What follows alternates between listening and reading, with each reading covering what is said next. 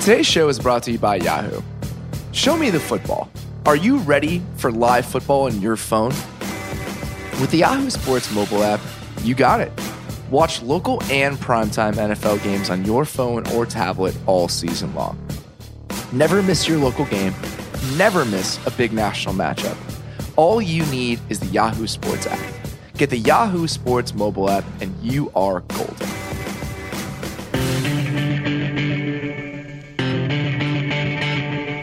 Welcome to the Ringer NFL Show on the Ringer Podcast Network. I'm Robert Mays, joined as always by Kevin Clark. Kevin, how you doing, buddy? What a day of football for you, Robert Mays. It's been one heck of a day. I got to enjoy the Mitchell Trubisky experience and definitely have the most fun Bears game that I've had in at least 6 years. I mean, maybe longer, but since the 2012 season where they were forcing 6 fumbles a game at the very least. My new dog ate my microphone cover. So let's paint the picture for the listener here. We started the podcast 15 minutes late, and your excuse, which was a valid one, is that the dog chewed all over your stuff. I got a dog yesterday. That's a fairly generic excuse for like a fifth grader. It's true, but it happened to you. I got back from my trip from LA on Friday. My suitcase was still in the kitchen/living room area. It was slightly open, and she managed to eat the cover off my microphone, which, to be fair, it does look like a big ice cream cone. I'm not sure if she knows what ice cream looks like, but I don't blame her for eating it or eating anything at this point. She's been here for 24 hours, so she's a good dog, and it's okay. I would never be mad at her because I cannot be mad at anything today. I was ready to just unload on you for being 15 minutes late, and then I found out your good dog is the cause of it, and I said, you could be 45 minutes late. It's fine. Yeah, she's worth it. She's very cute. It's been a good day all around. That game was phenomenal. We will get to that. Mitchell Trubisky throwing 6 touchdown passes is something we probably have to address on this podcast, no matter who is hosting it. But we are going to start on a somewhat more dour note for a couple of teams. And the first of those teams is the defending Super Bowl champions. So our lead today is going to be about what sort of trouble the Eagles might be in, and we're going to fold in what sort of trouble that other Pennsylvania team might be in the Pittsburgh Steelers. But first and foremost, we are going to start off here with the defending Super Bowl champs. The Eagles lose in overtime to the Tennessee Titans, and the loss is one thing. But for me, it's more about the second straight week where they haven't necessarily looked dominant with Carson Wentz back. The offense really sputtering against a defense that maybe we're starting to figure out is pretty good, but you wouldn't necessarily pencil in as one of the best defenses in the league. I mean, this is a group that kind of looked out of sorts at times against the Titans today, and I just did not expect that. So Rodney McLeod goes down, and we were recording a podcast while that happened, and we sort of looked at each other and said that could be problematic down the road. It's problematic, and the secondary, I don't really know what happens going forward, because at this point, I have the number in front of me. The Eagles have allowed over 1,100 passing yards so far, and that's the second most in franchise history. That's bad. Elliott Shore-Parks had this little chart here that I'll read out now. The Titans, by the way, and he makes this point here, they basically did not look like a functioning offense last week. Some of that was the Gabbert stuff, but they have not exactly. Some of it was Marcus Mariota's elbow not working. They're not the Chiefs here. Okay, they're not the Kansas City Chiefs. It's not Patrick Mahomes. But on the final drive, they converted a 4th and 4, a 4th and 15, a 3rd and 19, a 4th and 2, and a 3rd and goal from the 10. The Eagles have got to figure out how to limit those plays. I know that there's a lot of problems to be fixed there, but one of them is just make a damn stop in overtime on the final drive. Let's talk about the Titans very briefly, because I also wanted to mention the Titans here. I feel like, you know how when teams win games ugly, we don't necessarily give them a lot of credit for it? Yes. It's like, who cares? I mean, they won this game so ugly. Are they any good? Does it really matter? Did that with Jacksonville this time last year. We did that with Jacksonville last week when it came to Tennessee. Yeah, and, they're going and they're playing Jacksonville and whatever. They lost, but it's we're like, oh man, what an ugly game. Who really cares? This Tennessee team, they win ugly against the Titans, or win ugly against the Texans. They win ugly against Miami. Are they really any good? They lose that just disgusting game to the Jaguars. And then they come out. I believe we gave a stock down to everyone involved in that game. That's how bad exactly it was. Right. That's exactly right. And then they come out and do what they did today. And I feel like the reason that it's important what they did today is because Marcus Mariota's elbow did not work last week. He could not grip a football because of the nerve damage. Did you see the glove he wore today? It was so weird. I've never seen that before, but it was clearly a glove worked. With 2 fingers. Yes.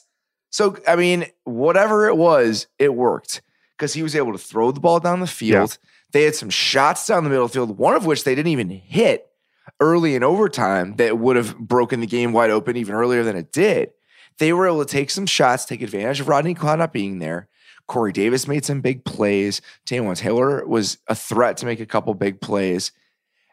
They've survived long enough. Now they're 3-1. Who else is going to win the wild card in the AFC? They could win the AFC South for all we know. They went long enough to keep themselves alive. Their offense is going to be fine when Mariota's healthy. We just saw that. And their defense, I have a feeling, is for real. Their pass rush has enough pieces. Their secondary's playing well. They're blitzing at the right times. All the way across 11 guys, their defense is really solid and they're playing with a certain energy. I like this team. And I think that what they did to stay alive over this 4 weeks actually it goes from forgettable to impressive after what they did today. Okay, so a couple things. Number one, they were down 17-3, and that's an impressive accomplishment in and of itself. Marcus Mariota, even though he was not himself, he looked comfortable in the offense. Enough. And he's still efficient. Do you know his touchdown to interception ratio in the red zone? It's insane over the course of his career. 41-0 over the course of his career. 41-0. And I know that he has not, he has not opened up in an offense like a Mahomes, or he hasn't had like the statistical success of Mitch Trubisky today, right? Obviously, he's a better quarterback than Trubisky over the past 2 years. Hey, okay. Over 2 years is fine.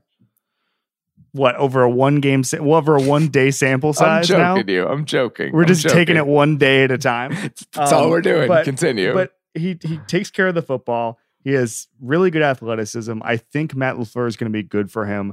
I feel a lot better about Marcus Mariota today than I did at the beginning of the season. See, it's not that I necessarily feel better than I did at the beginning of the season, because I felt good at the beginning of the season. I had high hopes for this offense. I feel so much better now than I felt at the start of today, because I really didn't know what was going to happen with that elbow.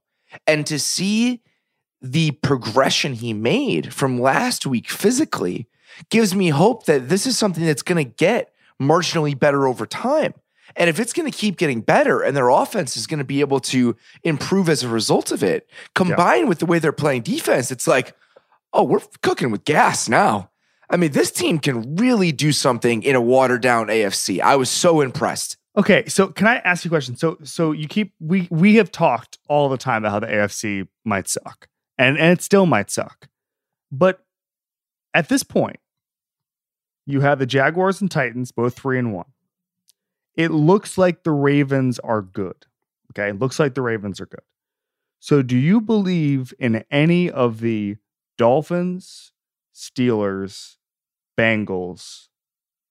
I guess we'll talk about the Texans in a second. But do you believe in either of those teams to contend for one of those wild card spots?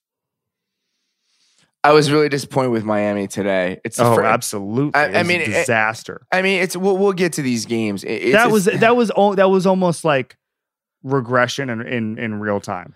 That's exactly for both right. teams. For both, the Patriots were due to just destroy a team, and the Dolphins were due to meeting in the middle, lay an egg. It was probability playing out in real time. I expected so much more of the Dolphins' offense against New England. You mean scoring a point? Yes. I mean, we knew that the Patriots were not going to play as bad as they did last week. We knew that Miami probably wasn't this good. Yeah. Now I'm going to need to see it for an extended period with the Dolphins. When it comes to the Bengals and the Ravens, that Atlanta defense is an out-and-out disaster. They cannot stop anyone, and they manage it. I mean, that's why they lost today. We will get to Cincinnati, but we'll see with the Bengals. I think they have maybe enough firepower on offense, but we'll diagnose that. When it comes to the Ravens, I still don't know.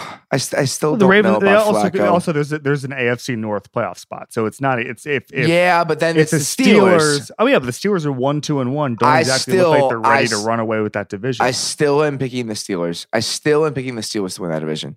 I know that might seem crazy, but it's only 1-2-1. They're a game and a half behind those two teams. It's not as if this is over. Their talent is such on offense that I just have to believe they'll do this by the end. But tonight was another terrible example. I will say this right now. In terms of their future and extended playoff chances and what they will do in the playoffs, I am much more afraid about the Eagles than I am about the Steelers. How about that? Ooh, let's explore that. So is that you just don't like this defense? You don't like the way Wentz looks now? Where are we on that one? I feel like their offense does not look great, even though they dropped a lot of passes today. I think that cannot go overlooked, how many balls hit the ground in key situations. Aguilar dropped one, but also their receivers made a couple plays. Jeffrey goes up and makes that play. They had a couple contested catches. It's the defense I don't think is there all the way across the board that it was last year. I think losing McLeod, you see kind of the domino effect something like that starts to have. That being said, the Steelers' defense is also kind of a mess right now. I mean, from the beginning, you saw how much them not having Mike Hilton hurt them on the first play of the game when John Brown scored that touchdown. But so here's my only thought. I think the Ravens can be a pretty good team this year. I think their defense is good, and I think that their offense is good enough to take advantage of a good defense. When I look at the NFC East, I just don't see a team right now. The Redskins are 2-1 and look fine. The Cowboys are the Cowboys, and the Eagles are 2-2. I'm writing the Giants off. I'm sorry. I just as you should. I cannot deal with the Giants right now. Get them out of this conversation. Within the division outlook, I feel like is rosier for the Eagles 100%. I mean, at best, they're a half game back going into next week because Washington's not playing. So that's great. I mean, I think that they absolutely can win their division and whatever, but it's more so just about the long-term health and what I feel they can do within the conference at large. And I still feel like right now what the Eagles look like compared to what some of the other teams in the NFC look like, I'm not exactly sure that they're one of the best 3 or 4 teams as it currently stands. I did not know buys started. It just slipped my mind, just snuck up on me until I know it's new because it was one less game. There were only 8 early games. I was like, why are there only 8 early games? And then I saw Josh Norman in Los Angeles today, and I said, well, I guess either there's a massive scandal going on, or the Redskins are on a bye and Josh Norman's in Los Angeles. That's great. I love it. It was literally like the early game. It was like the 1 p.m. window. Oh, it's Josh Norman. Okay. I guess the Redskins are on a bye. I guess we're at that point of the season already. Yeah. That's the only way we knew. And I totally understand. I've been preoccupied with other things today as well. One of those things I was preoccupied with today, and a reason I didn't necessarily tune in the same way I always do to some of the early games, is going to be our first stock up. And that is Mitchell Trubisky. Good Lord, that was fun. I don't even know what to say. At one point, I was just sitting there laughing because it just seemed like every ball that went up in the air got caught for like a 30-yard touchdown. Dirk Cutter called for his own firing today. I don't blame him. When you give up that to the dude who has looked often inept over the first 3 weeks of the season, it might be time for you to go home. So I want you to talk about Mitch Trubisky. I want to talk about the Bears defense for a second. There are a couple throws he made today that people are going to write off as, well, the guy was wide open. And that's totally fair. It's the one he threw down the left sideline to Bellamy for the touchdown. That is a great design. It's a fake screen to Cohen. Today was the day we found out what kind of weapon Tariq Cohen could be in an offense, by the way. As a decoy, as a receiver, as a runner, I feel like Jordan Howard is going to be a guy they use in select situations now, and Cohen is the focal point. It almost becomes almost an exaggerated version of the Kareem Hunt in Kansas City thing when they're playing the way they want to. Mr. Trubisky is not Patrick Mahomes, let me be clear. But what the running back in that situation can be at the best version of it. So, a few of those throws. But even the first touchdown to Burton down the right sideline, Evans fell down late. That ball was released when he was still running with Burton, and that would have been an on-target throw even with the defender there. So a lot of the throws he made today, while schemed open, were on-target throws. And there were two that I found very impressive. One, he made a throw across the field to Taylor Gabriel on a play-action pass that was almost identical to throws he's missed over the first 3 weeks. And what happened was, instead of trying to float that ball to a wide-open guy, he changed the plane of the throw and just threw it right to him on a line. He often overthrows Gabriel. And I know those look bad. Taylor Gabriel is 5'8". And these are balls that are not being thrown to him down the field that are bombs that just go get it. He's a very real receiver in this offense, and it requires some recalibration. And that one was very impressive to me. And he had another where he moved outside the pocket in a calm way, reset his launch point on a play action throw, and delivered a strike to Trey Burton. And it's like, all right, there we go. You did not bail out of control. You moved the launch point out of the pocket when you knew you had max protection, and you hit the throw. It was so encouraging, and it wasn't just he's throwing to wide open dudes. There was some of that, but there were a couple throws he made today. It's like, this is what needs to happen for this team to be very real. And the other element of that is, God damn, that defense is good.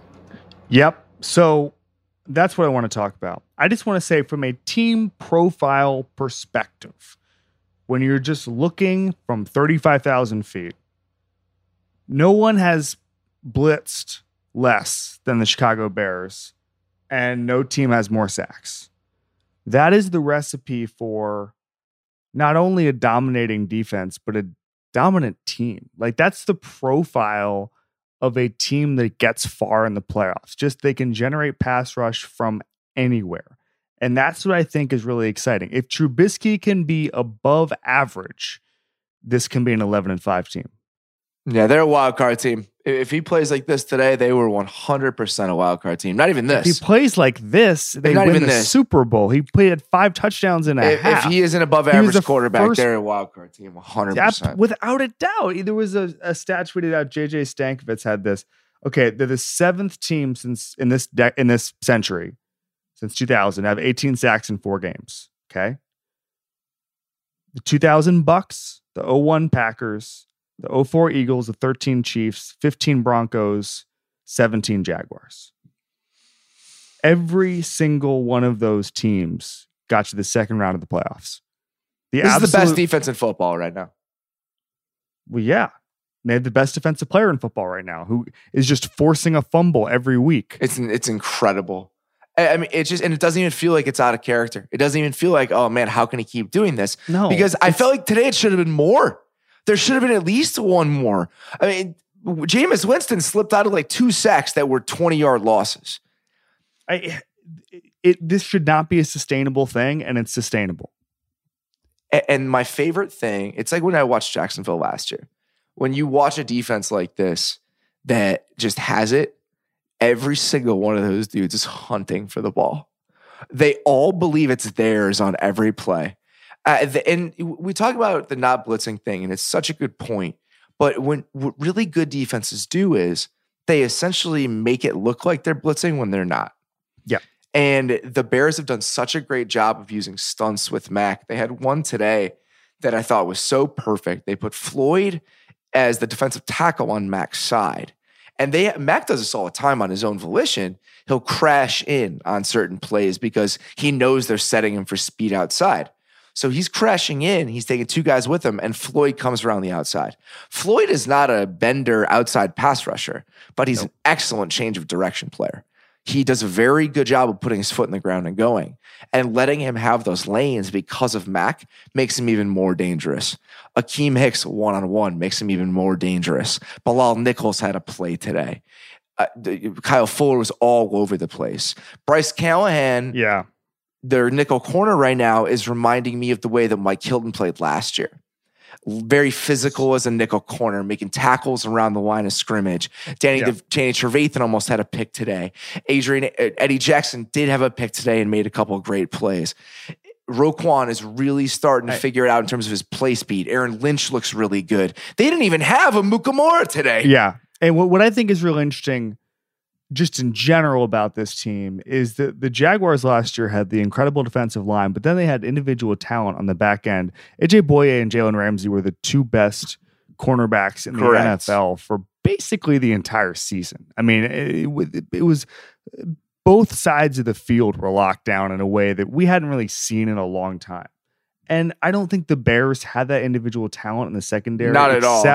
I mean, I think Adrian Amos is a very, very good player. I'd argue their safeties are better. Yeah, I would too. The corners, the corners on Jackson were not even close. But the fact that the Bears defense looks like this is just a tribute to what Vic Fangio has done with that front seven, and totally also agree. Just the individual dominance of Khalil Mack, who would be obviously he's better than anybody on that Jacksonville defensive line.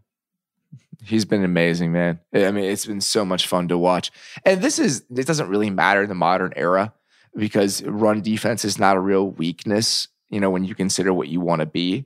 But the Bears don't want you run the ball. I mean, the Jacksonville run defense was kind of a disaster at certain stretches of the early portion of last year. You can't run on the Bears. I mean, they have maybe the best run defense in the NFL right now.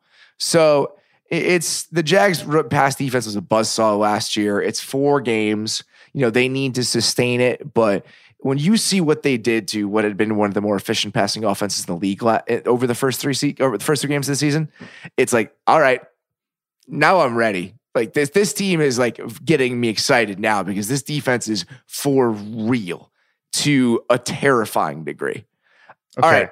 Wait, no. I'm not letting you get away from that. I want to move on. Give me your prediction for the rest of the season. I think they go 10-6 and get a wild card. Okay, me too. The Trubisky thing is going to be up and down, but wait, who do they finish above the Green Bay Packers? I was not impressed with the Packers today. Okay, their defense looked great against Josh Allen. It's that Bills offense is horrendous. They could not put that team away. Mad. He seems very mad. He's very frustrated. They did not move the ball consistently on offense.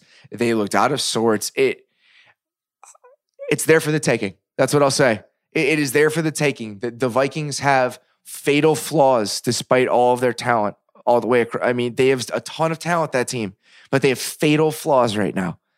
And if the defense can play like this and they can get the scattered games from the quarterback, the most important thing in my mind today about how they played is that he looked like a quarterback and a player afraid over the first 3 weeks. And if you can get him with a little bit of juice, it might be the most important thing. And for him to have that game, I think could be a massive, massive thing for his confidence and for just the trajectory of this offense moving forward. Maybe that's a rosy way to look at it, but I absolutely think that it could have that sort of play. All right, let's move on. Let's go for another stock up. Let's go with the Bengals offense and Mr. Andy Dalton. First, I want to address maybe the saddest moment of today. I mean, we can throw the Earl Thomas saddest thing in there. Saddest moment of the season. The saddest moment of the early slate for sure. Tyler Eifert was having an awesome game. I was pumped about him coming in against this Falcons team. His snap percentages had gone up the first 2 games. He was running more routes. He was firmly entrenched as the Bengals' #1 tight end. I was like, oh man, all right, here we go. Tyler Eifert, this is awesome. He's healthy. He's playing. And just another fluke thing. It's not an elbow. It's not the back that we've seen from him. It's not the knee. It's just a snapped ankle on a fluke play where he was fighting for more yards, and he is again done for the season. And his face, I'll tell a story. When I was in Los Angeles last year, in October, I was at the Venice Whaler in Venice Beach. I just landed, and the Cubs were playing in the playoffs. So I didn't want to go all the way to Hollywood. I was like, all right, let's get up really quick on the west side. I want to catch the rest of this game. And Tyler Eifert was at the table next to me. And he was there to get that final opinion on the injury that eventually ended his season. He needed a second one. He was put on the shelf for good. And he and I started talking a little bit. And I was just like, yeah, I heard why you're out here. Like, da-da-da-da-da. He's like, yeah, just he's figuring it out. And I was like, you know what? Good luck, man. You know what? I really wish you the best. Stay healthy, da-da-da-da-da. He and I had met a couple times. And I really felt for him because there is nothing sadder to me than a guy whose body betrays him in the NFL. A player who's clearly so talented and seems like a good dude and whatever else and just cannot get a break. And I mean, for the whatever season in a row, that's it for him. And I think their offense has a ton of ability outside of that. Tyler Boyd has really come around. I think that it could carry them with an uneven defense, but with him, they would have been such a just force to be reckoned with. And now that's over again. Yeah. I mean, one of the things that bothers me in the macro sense in the NFL is how little attention is paid to injured players. Yeah, I totally agree. When Chris Berwin and I did that podcast last year with Bill, we talked about kind of watching football practice, and the most depressing part of football practice, and I'm sure you've seen it, I've seen it, Berwin certainly has seen it, is when a guy gets hurt and it looks like a bad one and they move the drill and they just let the guy lay there. I've seen it like maybe 5 or 6 times in my life, especially in training camp. And you're just like, okay, well, the drill move, the other players maybe thought about it for 10 seconds and kept going. Meanwhile, the guy on the ground who blew his Achilles or broke his ankle or whatever he did, his life is dramatically changed. Yeah. You have to do it that way. I want to be clear that I'm not judging how they handle those, because it's such a regularity that if every single one becomes devastating, you'll never play. But and Tyler Eifert is signed for 1 year, $5 million right now. Yeah. Obviously, his financial situation is a lot better than the vast majority of people. And this is not a financial thing, but it's just about, his career is dramatically altered because he has that injury. And I think that a lot of times, especially injured players are just no longer a part of the team in the NFL. They're treated as second-class citizens. It's all very bizarre. But I guess the point I'm making is when you see a guy like Tyler Eifert literally crying on the cart, it's because all of these things, the 1 year deal, the fact he's been so injured, all of these things all add up to make a very, very emotional thing. To come back what he's had to come back from. Yep. Just time and time again. It's not about money. It's about getting to do what you want to do and how hard you've worked for it. And to feel right. And I'm sure he felt so good today.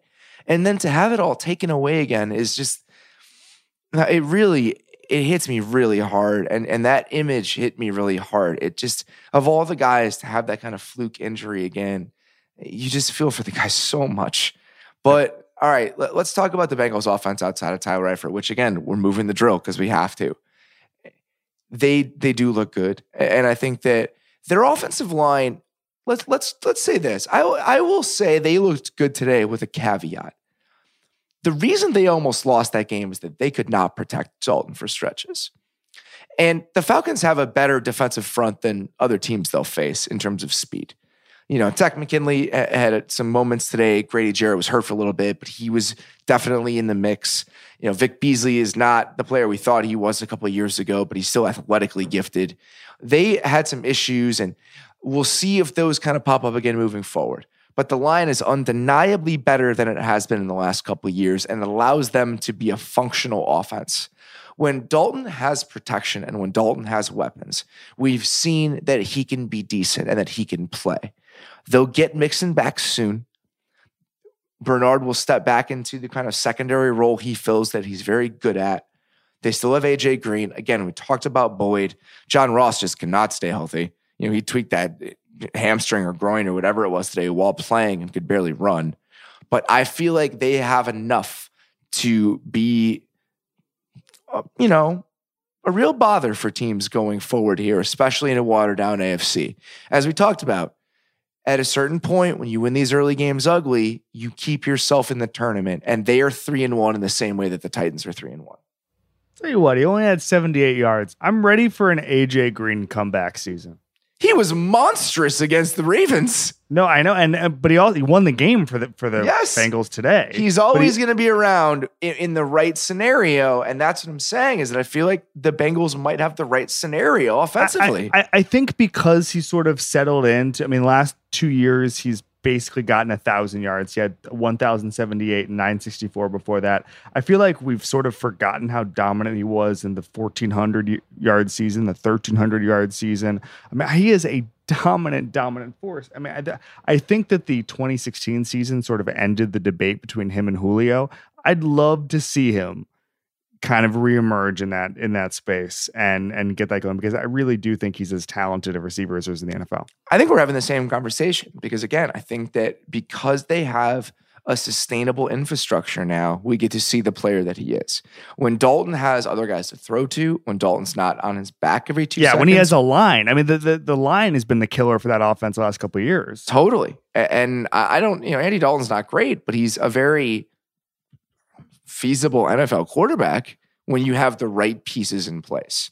And I think that they do this year in a way that they have not. And I think that it makes them real.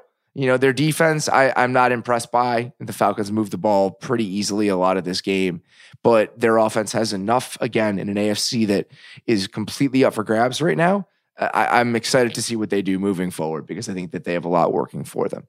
Okay, Bengals, hold on one second. Bengals, Ravens, Steelers. Who makes the playoffs? Ravens, Steelers. Okay. I'm still staying there. I just think that there's more talent on that Ravens team in terms of what they have on defense. And I literally just opened Twitter. I don't feel great about that. Open Twitter for 5 seconds to check something, and the first headline I see is Big Ben: I'm not on the same page with anybody. Great. It's these Steelers games are fun, and then they go to the AFC Championship game again. I know. It's the opposite of the Patriots. I want to talk about the Steelers for 1 second. All right. It's the opposite of the Patriots. And I'm literally, I just thought this came to me now as I'm reading this. The Patriots start 1-2. Tom Brady looks like trash. The skill position players look like garbage. And everybody is like, well, this is fine. They're going to win the Super Bowl still. And the Steelers have maybe a little better start in the first 3 games. I mean, they still look okay. They still have Antonio Brown. They still have individual talent on offense. And yet there's just this sense of impending doom that would never happen in New England. And I don't know why that is. They're both sustainably good franchises who are always in the playoffs, who are always in the second round, at least, usually the AFC Championship game. And yet every time they lose a game, they lost to the Jaguars last year in October, and Big Ben said, maybe I don't have it anymore. Could you imagine Tom Brady saying that after a bad game? No, because the Steelers have this weird drama about them. But I don't understand. Bad teams have weird drama around them, and the Steelers have this weird drama that just seems to just exist in October and November. September and October. They figure it out by November and December, and they get to where they're going to go. But is it just because Ben and Antonio Brown and I guess maybe the Le'Veon contract stuff, just did those guys like acting like everything is the sky's falling? I don't understand the psychology. I think it's a coaching thing. I think it's a locker room culture thing. I also think I don't know about that. Do you think Mike Tomlin is responsible for everybody thinking the Steelers are done every September? Yes. Oh my God, yes. Wait, I think because of his personality, or because you think he's a bad personality? Coach? Oh, absolutely. I think he shuts everything down. I think he doesn't care about any. I don't think he feeds into it in any way. I don't know if he feeds into it anyway, but that no one would say that in New England. That is a what can you say and what do you think you're allowed to say sort of deal, and that's fine. I don't think it's a bad thing. Wait. So you're saying that because Mike Tomlin is a little more player friendly, that Ben Roethlisberger gets to say, "I'm not on the same page with anybody." Definitely, I get that. Okay, I thought you were saying because Mike Tomlin is there, they all think that the sky is falling. Not at all. I just think that they're allowed to talk like that because they have more freedom, and that's okay. I think that is a product of how loose those guys feel at certain times. And I think that overall, we talk about this all the time. Inertia occasionally takes over early in these seasons. Because guys have been a certain way, because teams have been a certain way in past years, we're like, whatever, they'll be fine. We did it with the Patriots and we were right. Eventually it ends. eventually is the year where it doesn't happen. For quarterbacks, we've talked about this. And for teams, it's true too. And maybe this is the year where it's true for the Steelers. Maybe this is the year where, you know what? It really is bad and it's over. But I'm not willing to say that yet. Both the Patriots and the Steelers remind me of, I grew up in Florida and everybody's a Braves fan in Florida. And every year I'd be like, well, they're not going to win the NFC East this year. And then they just won it every single year. And then I just stopped watching baseball. And until the Steelers don't do something in October and until they're not like 7-2-1 or whatever it's going to be, I'm still going to have this thought. All right. One more stock up very briefly. Sticking in the AFC, the Texans pulse is now stock up because it exists again. I was on assignment today and I didn't have anything to do with really the script here. We didn't have a normal conversation before this. I'm going to let you take this. This is a huge whatever from me with the Texans. I totally took them in the wins league and I absolutely hate them. I don't blame you whatsoever. I thought the offense had signs of life. The Colts defense is terrible, but Watson made some throws. He was moving around. I think that their pass catchers are very good. They're only 2 games back and I just think that right now they have a shot. You know, in an AFC that's watered down with Watson playing like that, if he can give that offense some life, even behind that line, they're now alive. And if they had lost today, it was over. It may still be over at 1-3. I just was not expecting them to pull that game out in that sort of fashion and say, you know what? Maybe. I just think we had to mention the way that game ended. I mean, Reich goes for it. I don't blame him necessarily. You're a team that's not going to be a contender. This is year 1 of your regime. You want to instill a certain mindset. I don't mind that whatsoever. But the Texans are not dead in the water anymore. And I just felt like we needed to talk about it, even if it was very brief. Could you imagine what Ben Roethlisberger would say if he played behind that line? I'm not on the same page with anybody. He would have said it after the first game.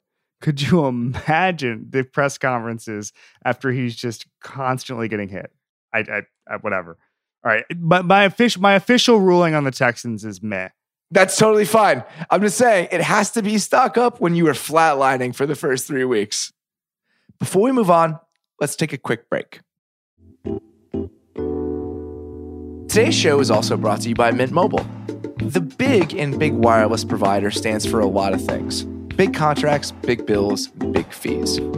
What Big Wireless doesn't want you to know is that there's a way to cut your wireless bill down to just $15 a month with Mint Mobile.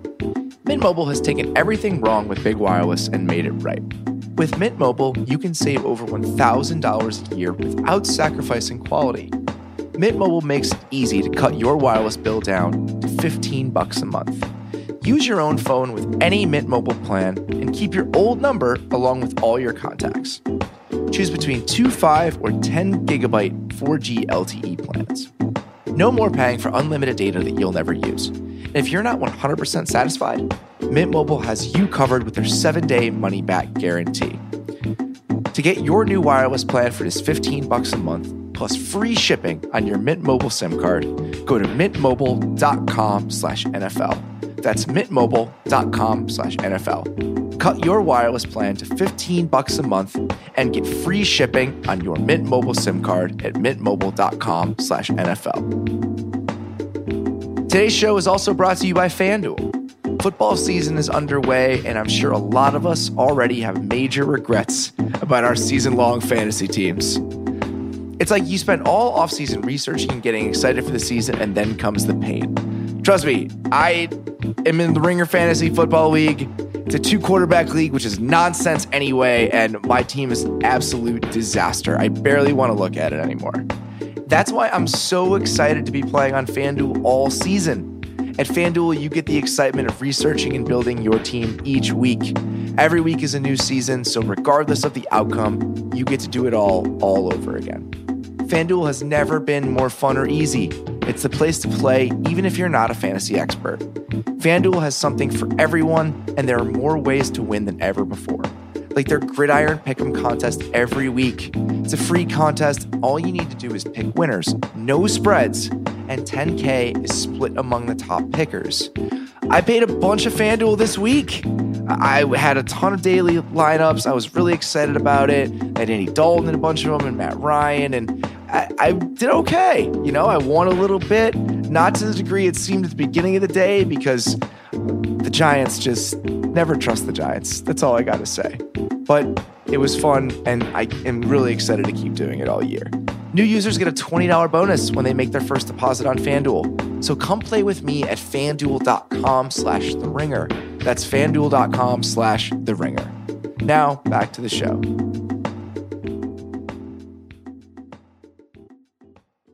All right, stock down. We talked about this a little bit in regard to the Bengals offense. The Falcons defense is done. And my stock down is on their recipe for winning right now, which is we need to score 40 points to win because we're going to give up 38. The Chiefs can do that because they're a Death Star. The Falcons are not. They're a very good offense.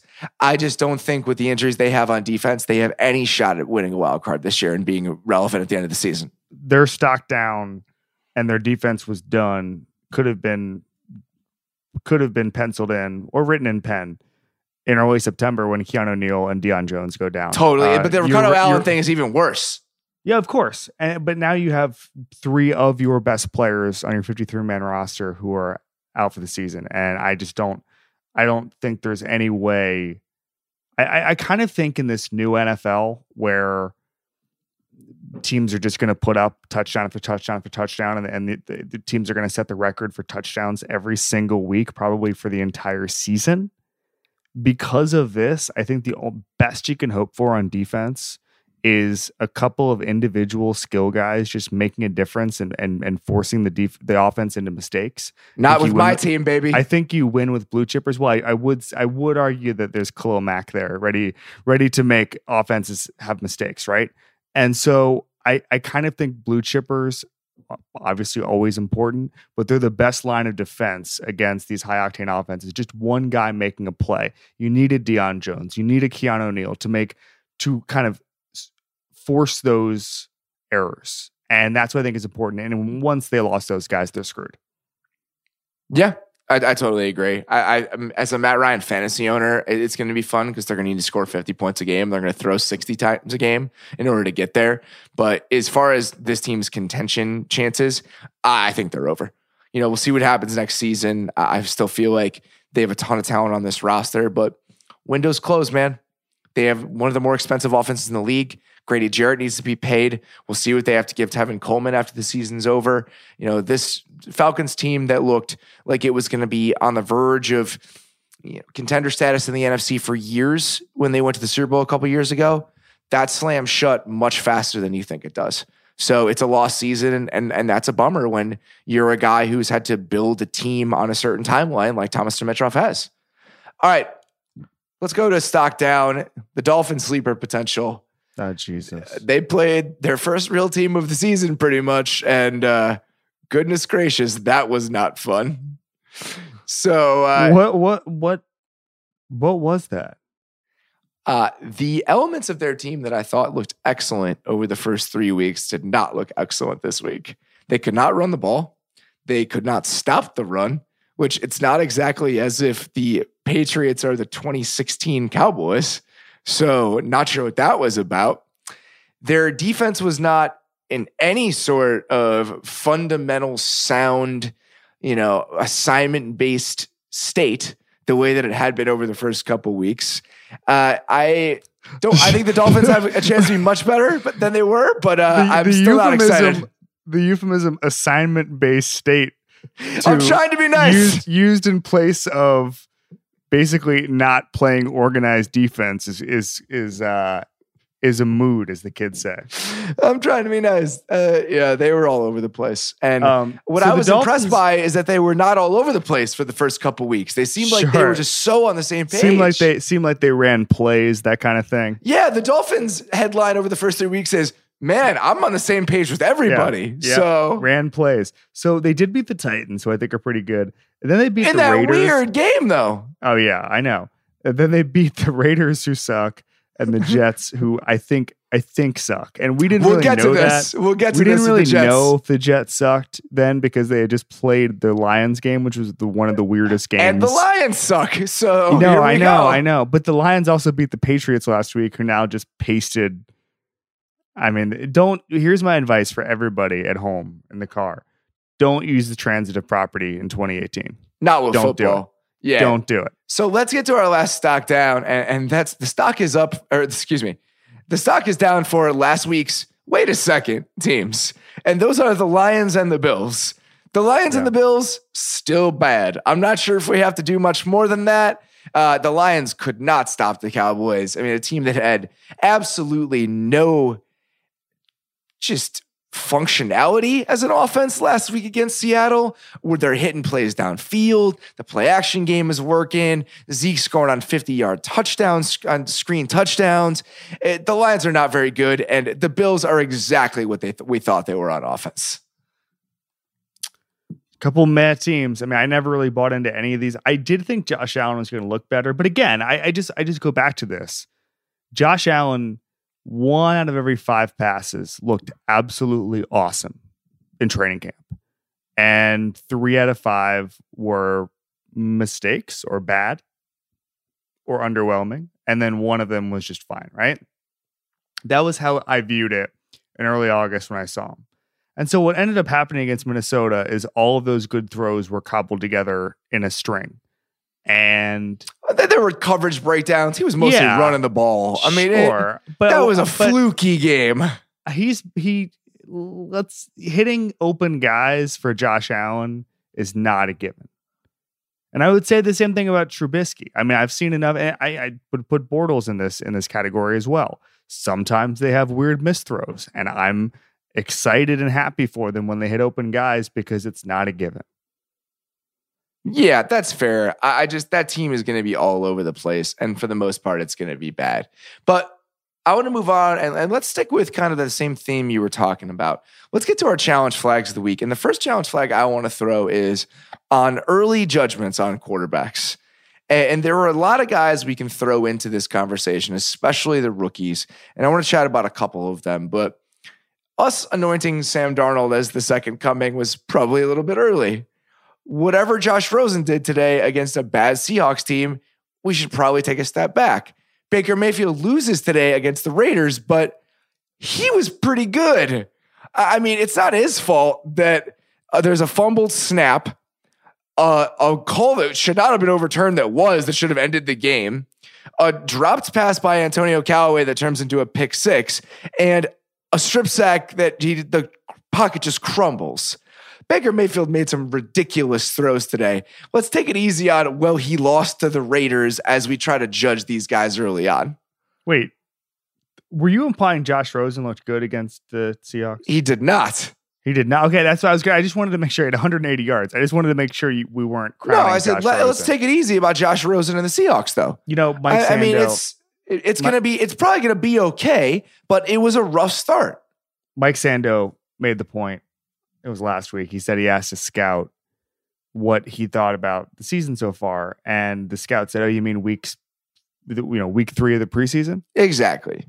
And this is just going to happen. And I think that we learned a lot of lessons from the Seahawks, and one of them was that you don't have to be good in September to be good in November and December. We're learning that from. That's where I'm worried about my team. We're learning about it from the Patriots increasingly, and we're learning about it from the Steelers, who can't stop absolutely freaking out every September and October about their lot in life. But these teams come together, and one of the things that I've written about the last couple of years is how young NFL rosters have gotten, and it's a labor thing, and it's kind of bullshit, quite frankly, because a lot of the veterans are being pushed out of the league because they don't make $400,000 a year like a bunch of third-round picks. And the more third and fourth and fifth-round picks are expected to play immediately, the more the learning curve is. And that's why you're seeing so many mistakes in September and October, because these teams are learning how to play football by and large.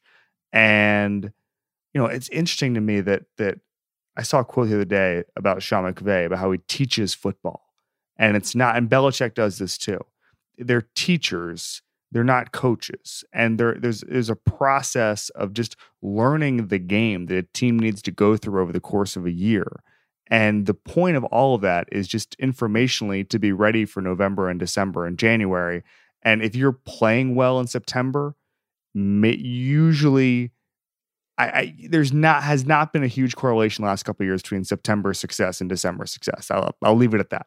I totally agree. One more thing though, I just watching that Oakland game today, which I watched a lot of. I'll call it the Browns game. I think Baker Mayfield's going to be really good. Whatever the judgment is on his play today, I can understand that it'd be mixed because of the turnovers, which again were not his fault for the most part.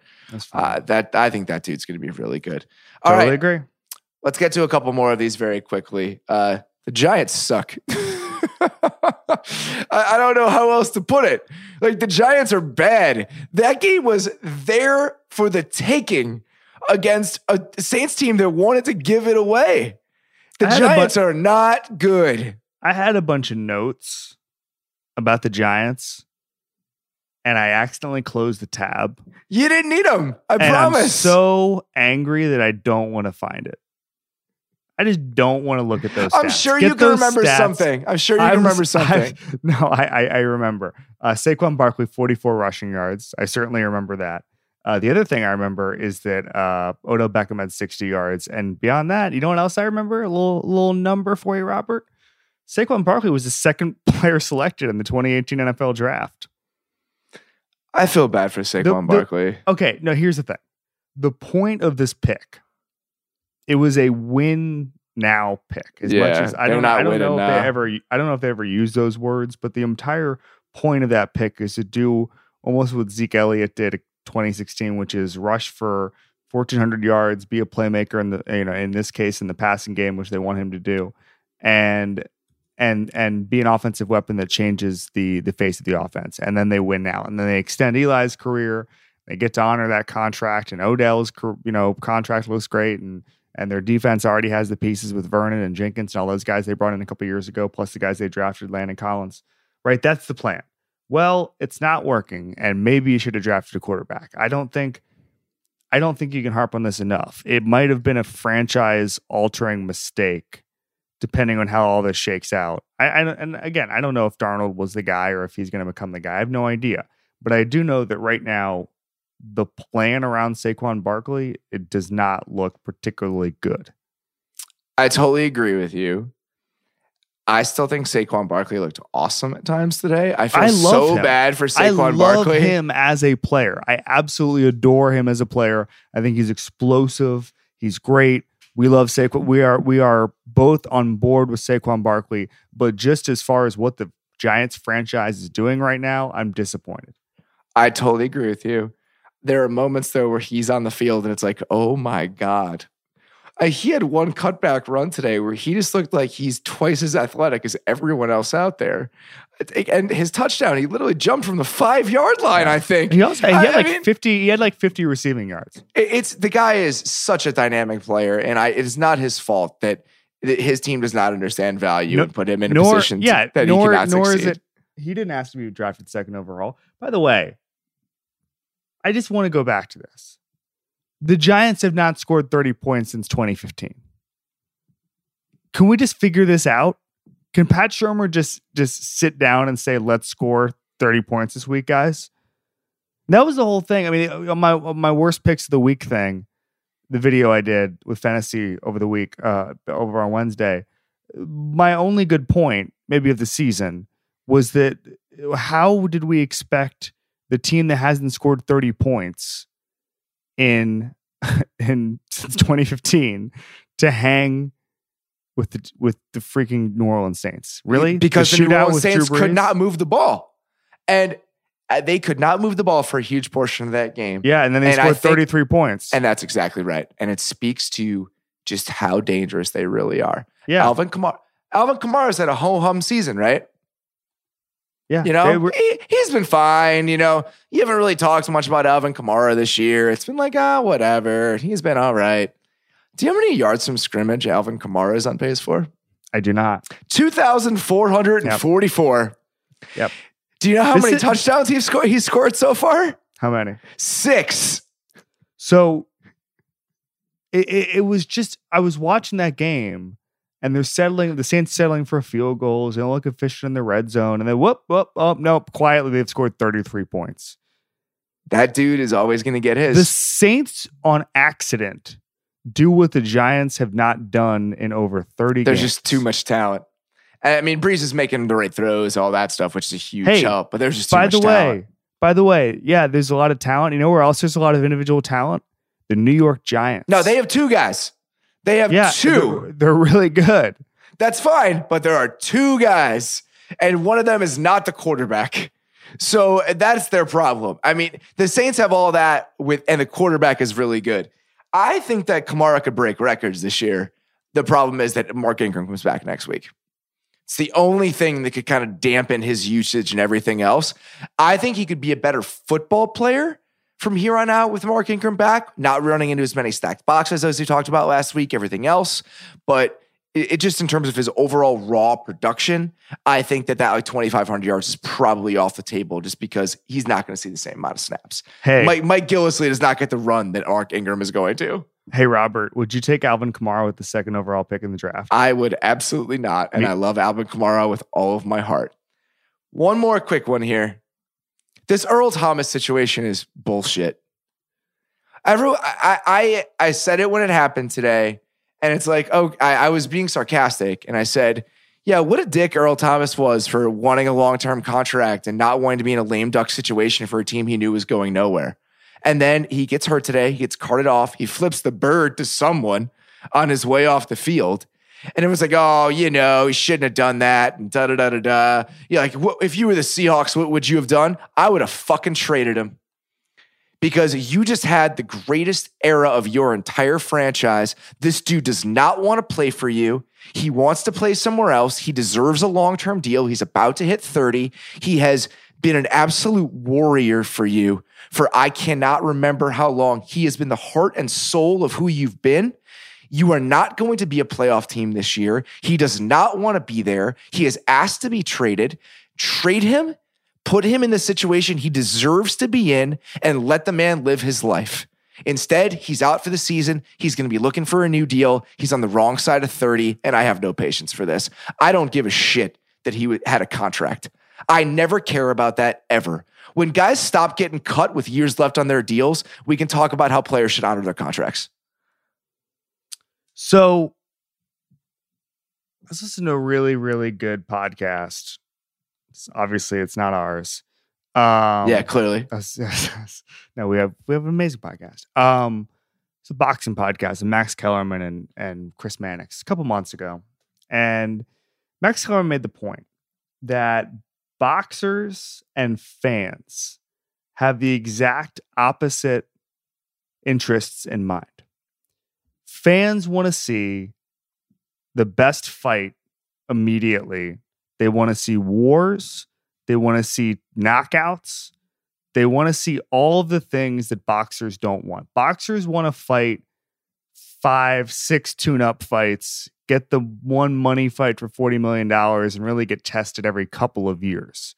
There's a reason we don't see money fights in boxing all that often, or we don't see mega fights in boxing all that often, because they're managing their career, because boxers are the only people who are in charge of their career. And that's why boxing is run in a way that it is, because the boxer's best interest is to run it like they do, which is just, kind of a slow and steady, don't fight people all the time, whatever. Right.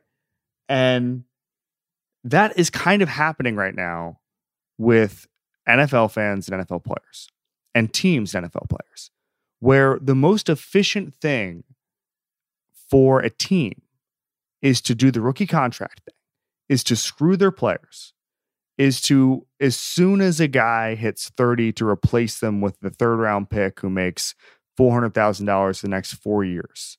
Cost controlled. That is sort of the thing that the CBA has wrought. Cost controlled rookies instead of veterans. Even a guy like Earl Thomas can be replaceable because the salary cap makes it so. And you're starting to get in a situation where we have to start thinking about the players, and we have to start looking at this from, I don't want to say an ethical standpoint, but just, I think this is the reckoning that's come to baseball a little bit, where people are just looking and saying, why are we treating rosters like as soon as you get expensive, you have to leave? I think it's a very interesting dilemma right now when you watch football, because a team and a player's interests have never been more opposed, ever. No, And I understand you have to make pragmatic business decisions when it comes to all of this stuff. But he didn't want to be there. Just do right by the guy. Well, it's not that hard. What is the downside in trading him? You're going to have to pay him the same amount of money and you get an asset out of it. It just doesn't. How can we not have an honest conversation between the two sides? I understand that their interests are diametrically opposed often. I also feel like there's a way to do this without both sides hating each other. We don't need to bleed every ounce of value out of these dudes when they've given everything to a franchise the way that Earl Thomas has. Yep. I mean, as much as we praise teams for finding value and managing the cap and all this stuff we do, and both of us are extremely intrigued with the team building element of it, there is the fact that the other side of team building is there are players who are getting absolutely screwed. If you got a second for Earl Thomas this year, instead of getting maybe a third compensatory, which you're not anymore, by the way, because he's coming off an injury, that is value. You got more value if you traded him for a second round pick this year and you got another team to take half his salary. Yeah. It just none of this makes sense to me. And with the armchair GM, let's look at the fucking Spotrac numbers crowd. Everything about what this conversation devolved into today on the internet drove me nuts. All right. Very quickly, let's get to tomorrow's headlines. What you got for me? Besides Dirk Cutter firing himself? Yep, that works for me. I mean, it's phenomenal. I think we're gonna see some Steelers panic. Yep, I absolutely agree. I think we're gonna see some Giants panic, a little Eli panic. You know, Eli, I don't know if you saw this, but literally I linked to this in the matchups column on Friday. Literally, there was a Giants story that was like, is the quarterback of the future Eli Manning? That was on Friday. They're talking about an extension. That's incredible. They were talking about an extension, dude, in the media on that's Friday. Amazing. I love that so much. On what are we going to do now? ... Eli Manning. Dude, I highly recommend it. Oh, I just think that's amazing. I think there's just going to be panic among some of the 1-3, 0-4 teams. I know you're apparently extremely high on the Houston Texans there. I'm not doing that. Hey, you love them. Love them. My obligation on this podcast is to talk about as many games as we can. Oh yeah, I can't wait to talk about the Texans every single week. I just think that there's a couple of teams who Listen, man, I'm in the content business. I don't know what you're doing over here. I'm not in the content business. No, I mean, I think that there's just going to be a little bit of panic among some of these teams. The Colts 1-3. The Buccaneers are in a weird spot because they looked so good on offense for 3 games, and now they just had this game. Now they're 2-2. It's over. Fitzpatrick was over. The Fitzpatrick thing is over. No, I understand. Winston is done. Winston is back. I understand that, but what I'm asking is the Winston thing, is that just dead in the water? I kind of think it is. I never thought they should go back to him. I didn't even think he should ever get his job back no matter what. And that was before the season even started. I have one more headline of the week for you that I want to mention because we did not record on Friday. Just very briefly. This is the week where the Rams 16-0 buzz starts. I haven't thought about that. I don't know if I don't agree with it. I think that going undefeated in the NFL is almost impossible. But I absolutely think this is the week where it starts. Okay, so they play the Packers and the Saints. Let's not get into this now. I don't think it's reasonable. Getting into it. I'm getting into it. We have to go. We have to go. I don't have anywhere to be. They play the Chiefs on November 19th. I'm on West Coast time, brother. I got all night. It's not what it's about. They play the Lions. I have directions. They play the Bears on December 9th. How's that going for you? That's a mega game. I'm not looking at that as a mega game quite yet. Let's be honest. The money fight. It's the one we've had circled on our calendar since the start. Khabib McGregor. Okay, we're done. All right. As always, guys, thank you so much for listening to the Ringer NFL show on the Ringer Podcast Network. We will talk to you on Thursday.